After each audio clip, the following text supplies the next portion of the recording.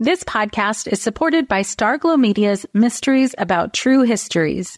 From the creators of the hit top-ranking kids educational podcast in the world, Who Smarted, the Emmy-nominated Nat Geo Disney Plus's Brain Games, and Netflix's Brainchild, comes Mysteries About True Histories, affectionately known as MATH, or math, in which kids ages 6 and up can hear humorous and educational stories that follow two best friends, Max and Molly, while they go on adventures through time, solving puzzles, hidden equations, talking about history, and making learning cool. Episodes transport listeners to moments in history like Pythagoras' ancient Greece, the era of the Aztecs, Sir Isaac Newton's England, and more. When I drive my son to school in the morning, we listen to these episodes that fit perfectly in our commute, with the episodes being about 15 minutes long. And this podcast is right up my son's alley because he loves to solve problems and happens to love math and the types of punny jokes that Max likes to tell. So tune in to Mysteries About True Histories with your kids. You can follow and listen on Apple Podcasts or wherever you get your pods. Welcome to Mom and Mind, a podcast about maternal mental health from conception to pregnancy and postpartum. Real stories from moms and family members who have made it from struggling to wellness, and interviews with experts and advocates who work for moms and families to get the help they need. We discuss very real struggles that can sometimes be hard to hear, but these are stories that need to be told so that moms and families can know that healing is possible. This podcast is meant to offer information and awareness and is not a replacement for treatment by a professional.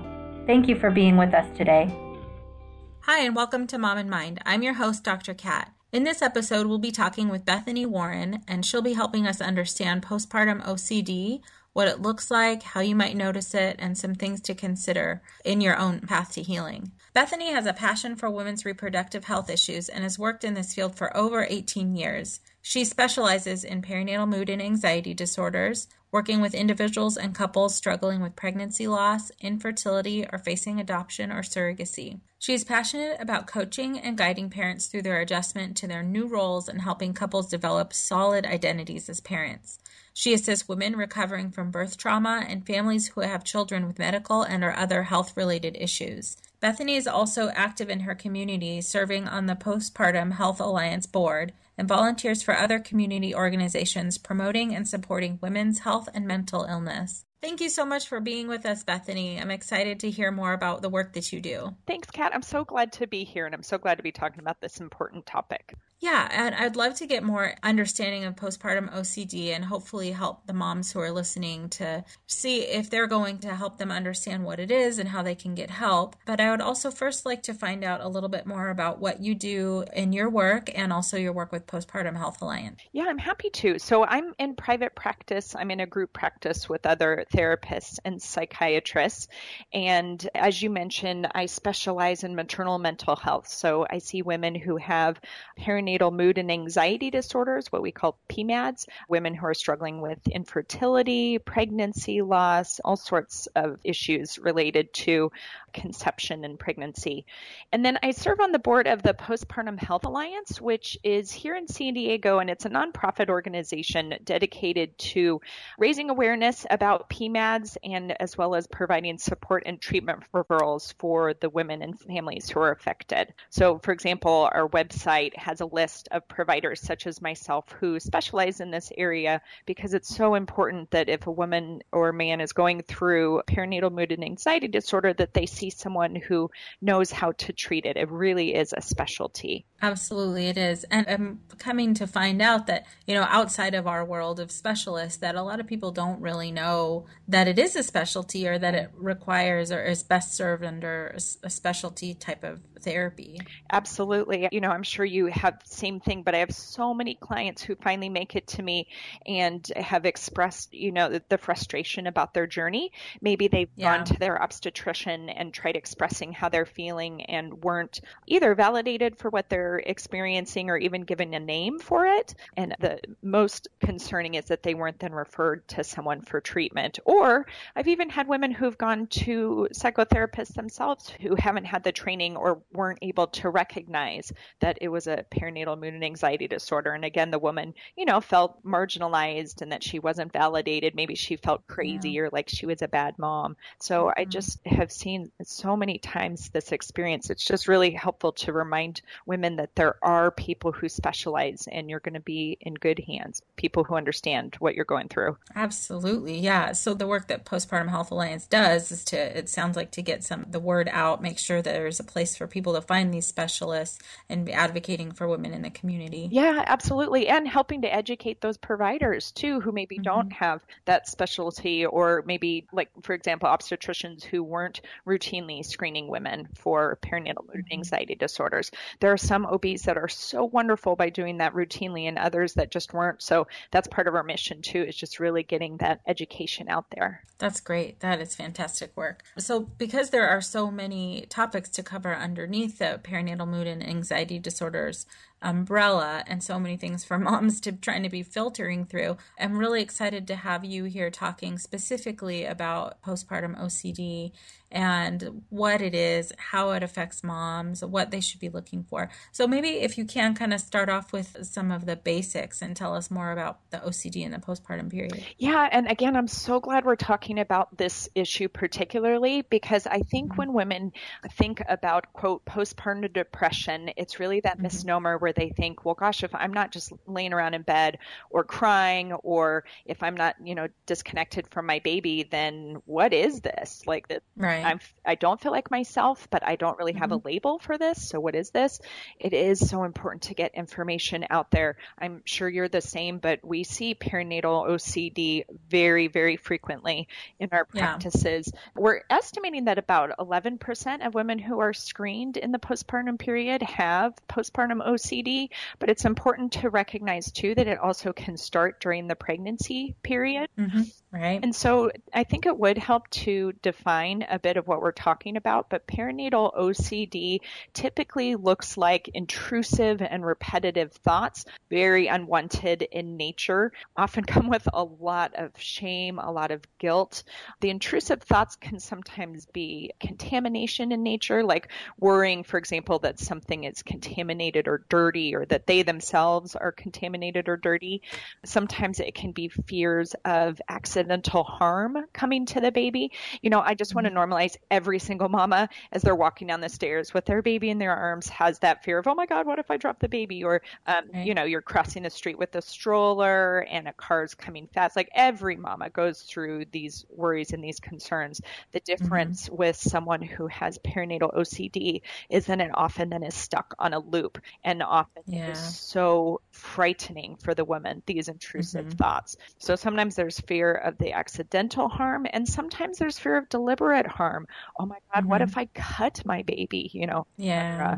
Sometimes the thoughts are religious in nature. We don't see that as often in perinatal OCD, but sometimes there's this like religiosity, like, that maybe there is harm at play, etc.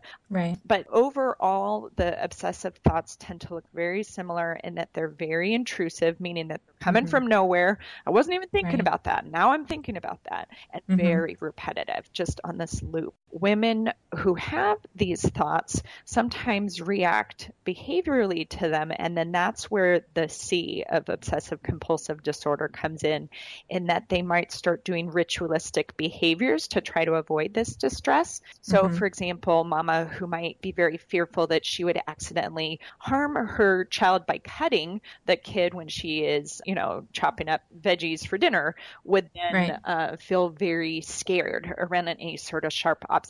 So she might develop a compulsive kind of behavior around sharp objects. Maybe she prays every time she's around a knife, or maybe she even locks them up and doesn't trust herself. I've seen that numerous times. There's kind of that hypervigilance that happens where women won't trust themselves and feel like they have to very much be on guard against these thoughts. And it's just such a downward spiral. It is awful to experience. It is really, really, it's tough because, again, they're intrusive and they're unwanted. They come from nowhere. These are not desired thoughts. Right. And thank you for emphasizing that. It's so, so important because, so many moms come in and they feel like they're crazy, or they often say that I'm having these thoughts that are crazy, or they make me feel crazy, or I'm worried that I'm going to do it, but to really emphasize that these thoughts are terrifying. They don't want them to be happening, and they're actively trying to do everything in their power to not follow through with those thoughts. Yes. By using those compulsions and trying to get them to stop or get them to go away. Yes.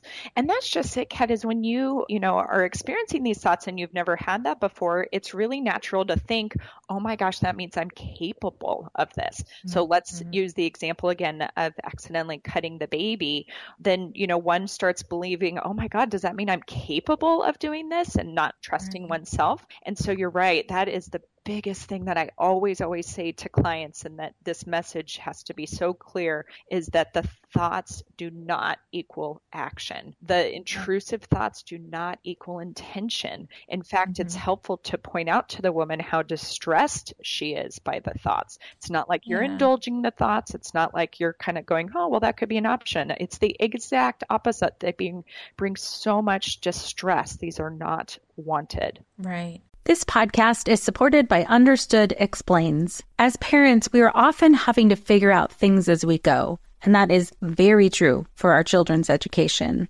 And to help you out, I want to tell you about a podcast called Understood Explains. This season is hosted by teacher and special education expert Juliana Urtubey, and she discusses all the things you'd want to know about individual education plans, or IEPs, what they are, why they're needed, who benefits from them, and what to expect when you have meetings with teachers.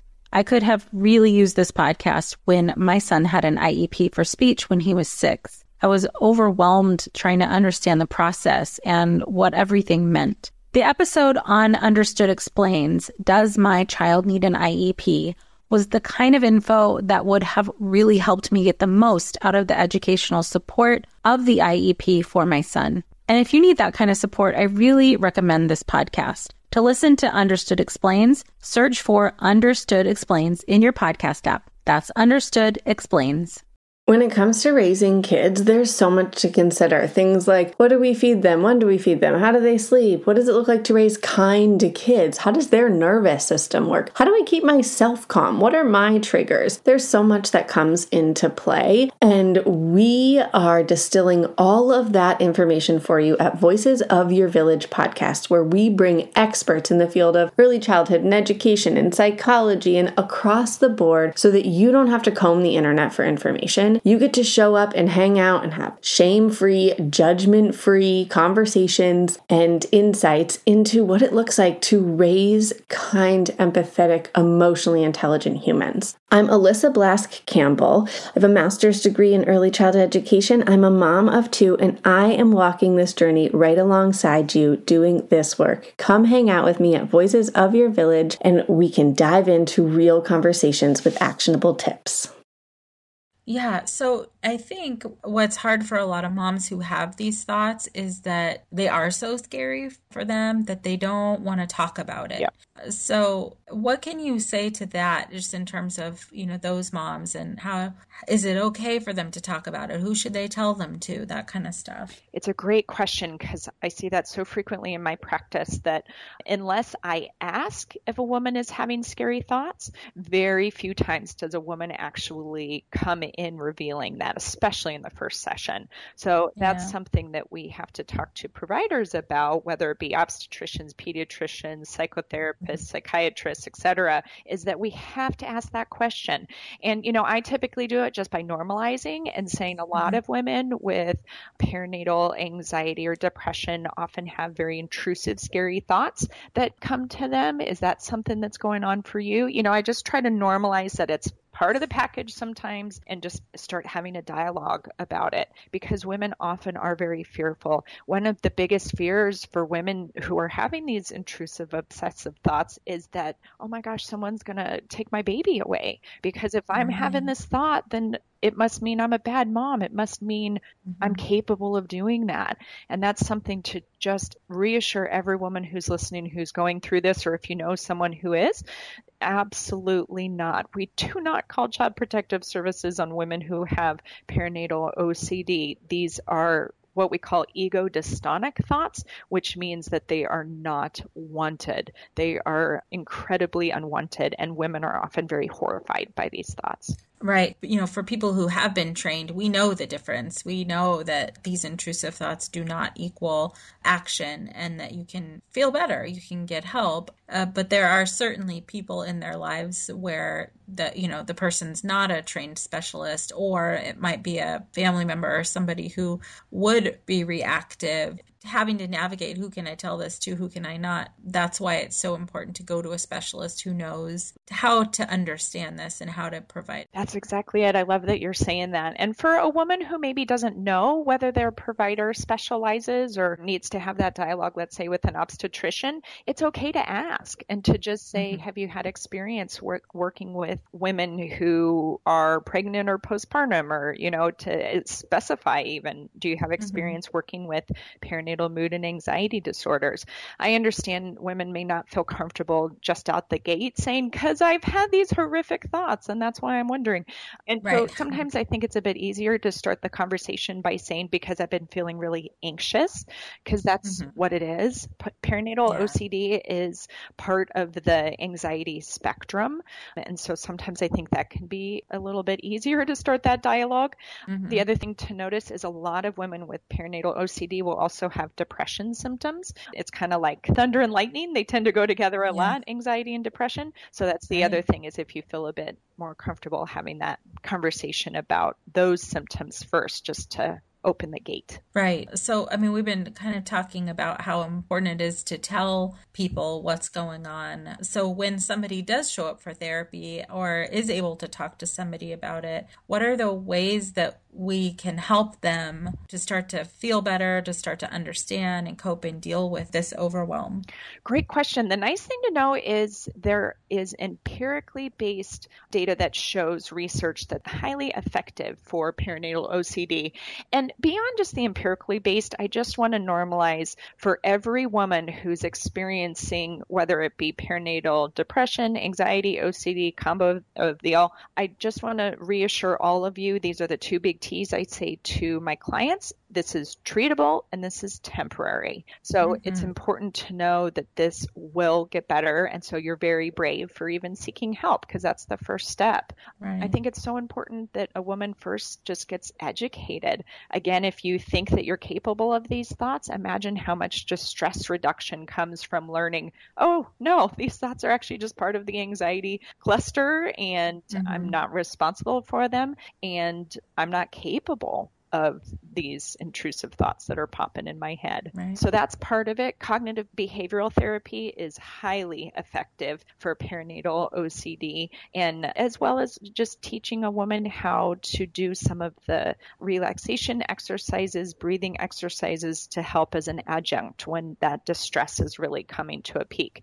Because let's use that example that I brought up earlier of a woman who has this intrusive image of accidentally cutting her baby. And so as a result, she's hiding the knives and the scissors and everything in her house. Well, she needs to cook dinner. So what does she do without knives, etc.? So that's part of what we're working towards, is that distress tolerance of being able to use a knife, doing the breathing, doing the self-talk. Sometimes women will even do a mantra, for example, of just because I have this thought doesn't mean I'm capable of it. Just because I have this thought, etc. So you're not alone. In other words, when you get help, there's tried and true methods to see improvement. Right. So that's a really good one that you just highlighted, is how to manage those thoughts when they come in by saying things to yourself, essentially that this is just a thought. I'm not going to be acting on this. Right. So for moms who are in disbelief that they will be able to be better, feel better, and not be dealing with this anymore, can you highlight a couple of more of things that they might get from therapy, tools and whatnot that they could be learning? Oh yeah, great question. So that example I just gave is probably not what we're going to be doing for session. It's not like I'm going to ask the woman to go home and start using a knife right away if that's the thing that has distressed her most. Right. She certainly would be capable of it. I just think the distress that would come from it would be so high that the chances she'd even want to return to therapy, it's not a safe place any longer. Right. So we work towards those things, and often by recognizing first what is the thought, sometimes even keeping a log of how many times a day those thoughts come into play so that we can notice themes. Also, once we start noticing themes and trends, as well as, the intrusive thoughts themselves, sometimes we'll actually start to pick out triggers. Oh, well, I kept having these thoughts when I was in the kitchen, or every time the baby cried, I started having these thoughts. We start noticing trends, in other words. And then, the other thing that is so useful is that we start giving the woman tools to how to talk back to the thought. So, for example, if the thought is, I keep using the same example, but if the thought is of, oh my gosh, what if I'm capable of cutting my baby because this image keeps coming in, really challenging that. Where's the evidence of that? Am I a good mother otherwise? What are some pieces of evidence that point to that I love my baby, that I would never want to harm my baby, et cetera, to kind of try to deflate the power of that intrusive thought. Yeah. One of the things that's so difficult about it is because the thoughts come in so fast and so strong and so loud that it often feels real and like dangerous. And it's very hard in that moment to separate out that this is a thought coming through, not necessarily something that you're definitely going to do. Right. So the things that you're talking about helping moms to learn to help them cope and manage the thoughts that are coming through so that over time, the thoughts have less power. Yes. Have less pull on them emotionally. Yes, that's exactly it. And that's where women will get to, is they'll be able to come, at session and talk about how many times an intrusive thought has popped into their head. But it's so cool to see that with treatment over time, women are able to say, not only are they less frequent, the intrusive thoughts, or extinguished completely, and or being able to say, and I talked back to it and it wasn't that big of a deal. It was almost like acknowledging it, like, hello, there's that thought. And I'm still going to do what I needed to do. The other thing I want to throw out there is medication has been proven to be highly effective with perinatal OCD as well. And so I just want to reassure women who feel helpless, like there isn't any hope. Not only is psychotherapy extremely effective, but so is medication. Does not mean you have to take medication. It's just important to bring up that you can have that dialogue with your doctor about some treatment options for you. And they're wide and varied. Lynn, this time of year, parenting can be such a flusterclux. You've come to the right place. I'm Lynn Lyons, and I've been treating anxious families for over 30 years. I'm Lynn's sister-in-law and co-host Robin Hudson. Join us for Flusterclux, a podcast for parents who worry. Wait, that's everybody. Yeah, these last few years have felt like one long anxiety attack for so many. Why do you think parents are always surprised that a podcast about anxiety relates to them, even if no one in their house has an anxiety disorder? Well, worry is human. Everyone does it. And anxiety shows up when we face uncertainty. All the parenting tips you've taught me have been essential. I love to break it down into skills we need to manage worry in our families. We've covered so many topics: depression, burnout, meltdowns, perfectionism. Don't forget scary mothers-in-law. Right, but of course that's not my mother-in-law. Because that's my mother. And a listener. As a psychotherapist, I like to teach parents and kids how to respond to everyday moments in healthy ways. Managing anxiety really can be taught. It really can. And I'll even tell you what to say. We talk about serious stuff, but without being too serious. Anxiety wants everything serious. Anxiety doesn't stand a chance when we're laughing, even about the tough stuff. Hi there, I'm Andrea Owen, self-help author with 19 translations of my books, global keynote speaker, and life coach. My podcast, Make Some Noise, has been serving up self-help in a simple-to-digest way for the last decade. The topics brought in each episode are practical and easy to implement around topics such as working through fears that keep you stuck, different modalities of therapy, managing your negative self-talk, and more. We bring you guest experts, solo episodes, and I even coach listeners on the air around relatable struggles. I also do my best to weave my sense of humor into some heavy topics because, let's face it, life can be pretty hard, and it's so much better when we can have some fun while walking through our challenges. Whether you're seasoned in personal development or just starting out, Make Some Noise podcast will help you become the best version of yourself, the person you're proud of when you look in the mirror and show up in your life. Simply search Make Some Noise with Andrea Owen wherever you listen to your podcasts. Right, in terms of treatment options, but also medication options. Yeah, so that's a really good point, because so many moms feel like, oh gosh, well, for one, if they're nursing, there's that complication in terms of taking a medication. Can I, should I, am I going to harm my baby? Is that another way I'm harming my baby with all these other intrusive, scary thoughts I'm having? Right. For that kind of concern and worry, it's possible to get healing from both medication and therapy. And like you said, there are other options. But medication is a part of the treatment that doesn't necessarily last forever. Right. It's not a forever thing. Yeah, absolutely. I'm glad you pointed that out. Well, yeah, I think there's so many things to worry about already. That let alone what it seems like if there's already a concern or they're already dealing with anxiety, the worry tends to extend way into the future anyways. Yep. So if I start this now, am I going to have to be on this forever? That's where therapy is so helpful, is that we're often trying to uncover whatever narrative is causing such distress. And so sometimes, with medication as an example, like, oh my gosh, I'd be weak if I had to take medication, or it would be shameful. Sometimes these really strong beliefs come to the surface that we can help uncover.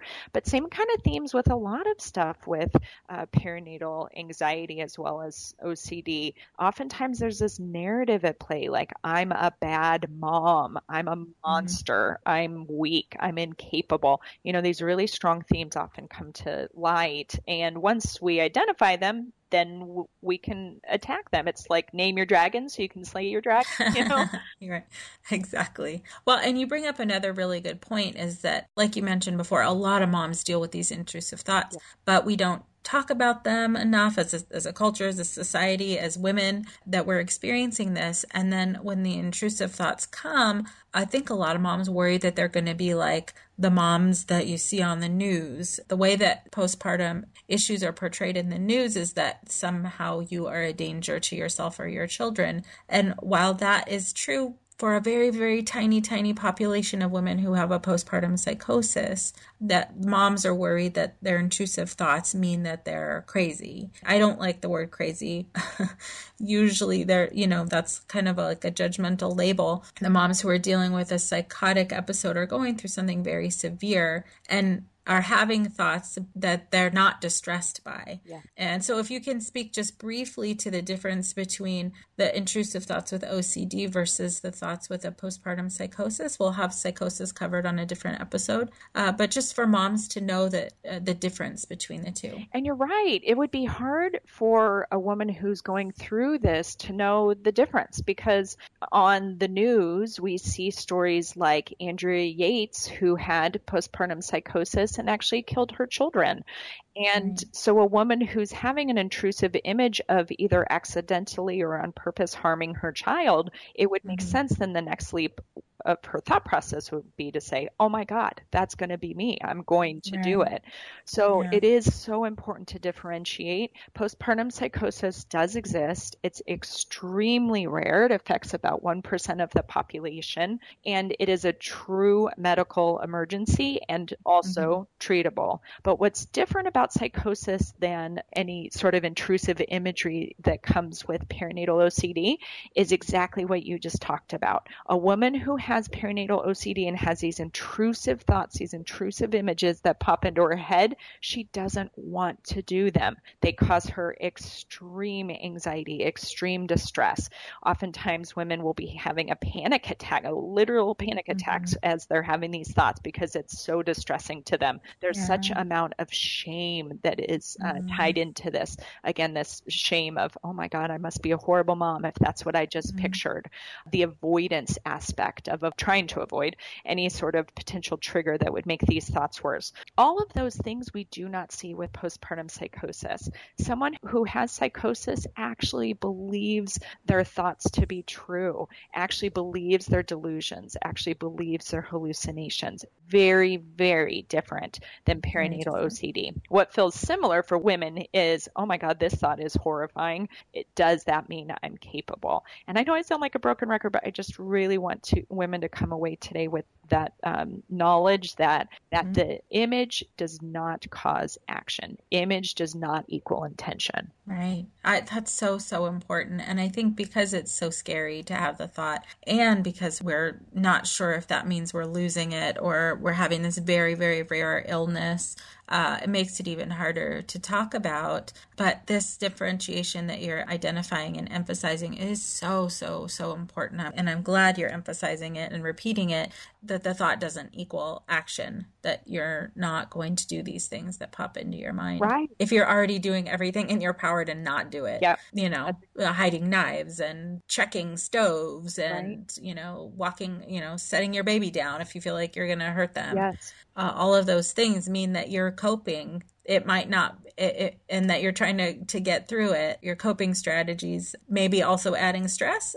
So that's why going to see a therapist and getting new coping strategies to deal with the thoughts is so important. That's exactly it. And we often see women who are experiencing perinatal OCD are handing their babies off to others quite frequently, or are so anxious to be by themselves that they're asking for loved ones to just come be with them at all times. Because again, this belief of, if I'm having this thought, must mean I'm capable. If before you have the knowledge to know that isn't accurate, then of course you would want people around. Of course you would want, you know, someone else to be taking care of your baby.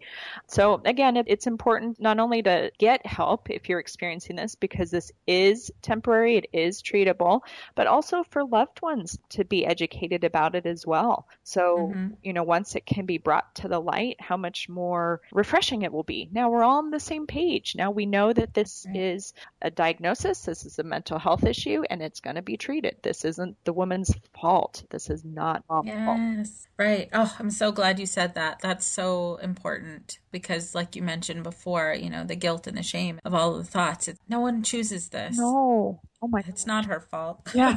No. Yeah, it's too painful to want to, you know, choose this. And I've actually heard moms say, I wouldn't wish this on my worst enemy, because it's not something they're choosing either. But that also speaks to how devastating it can be if it's not dealt with and not caught in time. So for the moms who are listening, what can they do? Where can they go to get the help? You know, Postpartum Health Alliance is one place to find resources. Do you have any other suggestions or options for them to seek out specific support? Yes, and I'm so glad you're asking, because, you know, at the beginning when we talked about how important it is to go see someone who has knowledge and training in this area, I would imagine that might have brought up an additional anxiety for women, like, oh gosh, okay, now not only do I have to get treatment, but I have to like quiz my provider and find out if they've had experience in this. You know, this shouldn't be an additional hurdle. Let's give you credit that even just going for treatment is very, very important and also takes courage. So let's try to make it as easy as possible on you. So if you're in the San Diego area, you can go to the Postpartum Health Alliance's website for a list of providers, and you can look by area, no punctuation, postpartumhealthalliance.org. If you're not in San Diego, the Postpartum Support International website has the exact same function and is really beneficial. You can find a provider in your area, and that's postpartum.net. And same thing, that they're able to link you with providers in your area that have that training and that expertise. So whether you're seeking therapy, medication, both, these are some good resources for you to get started. Fantastic. Thank you so much, Bethany, for coming on with us today and sharing all of this important information. I'm really hopeful that the moms who are listening and the providers who are listening can understand how important it is to address this and ask questions and get support and get help, and to know, like you said, that this is treatable and it's temporary and they can feel better. The sooner they can get help, the sooner they can feel better. So the information you're providing today is invaluable. We thank you so much for being here. Yeah, thank you so much for having me. I think the more we talk about this, the more information we get out there, the more that women can see they are not to feel ashamed for having this. This is something that happened to them. It's the number one pregnancy complication. It's interesting how 1 out of 7 women will get a perinatal mood and anxiety disorder, and yet 1 out of 20 women will get pregnancy-induced hypertension and or gestational diabetes, and yet we screen for those all the time. So it's just important to validate this is a pregnancy complication. You didn't ask for this.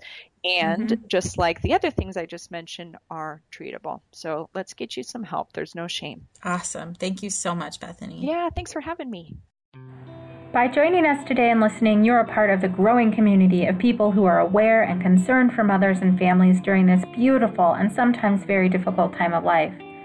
Please take a moment to subscribe, rate, and review this free podcast so that Mom and Mind can be found by moms, families, and providers who will benefit from hearing our talks. If you or someone you know is having a hard time, help is available. Please look for resources for help at momandmind.com, where you will also find links and information from today's episode. Thank you for listening and being a part of the Mom and Mind community.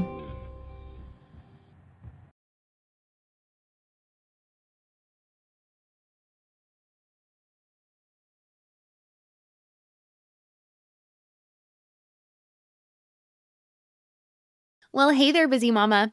Are you looking for ways to make your life easier, your home less chaotic, and at the same time add more joy to your life? My name is Deanna Yates, and I'm the host of Wanna Be Clutter-Free, a podcast all about letting go of the stuff we don't need in our lives so that we can focus on what truly matters. Don't worry, I'm not going to tell you to throw it all away or make you feel guilty about keeping something you love, no matter how many other people don't quite understand it. But I will give you practical and, more importantly, actionable advice so that you can make progress right away. And you won't just hear it from me. There are amazing guests too. It's like having your bestie in your pocket telling you it's okay to let go of the things that are not serving you and your family in a totally non-judgmental way. So join me over on the podcast where we can work on progress over perfection for those of us that want to be clutter-free.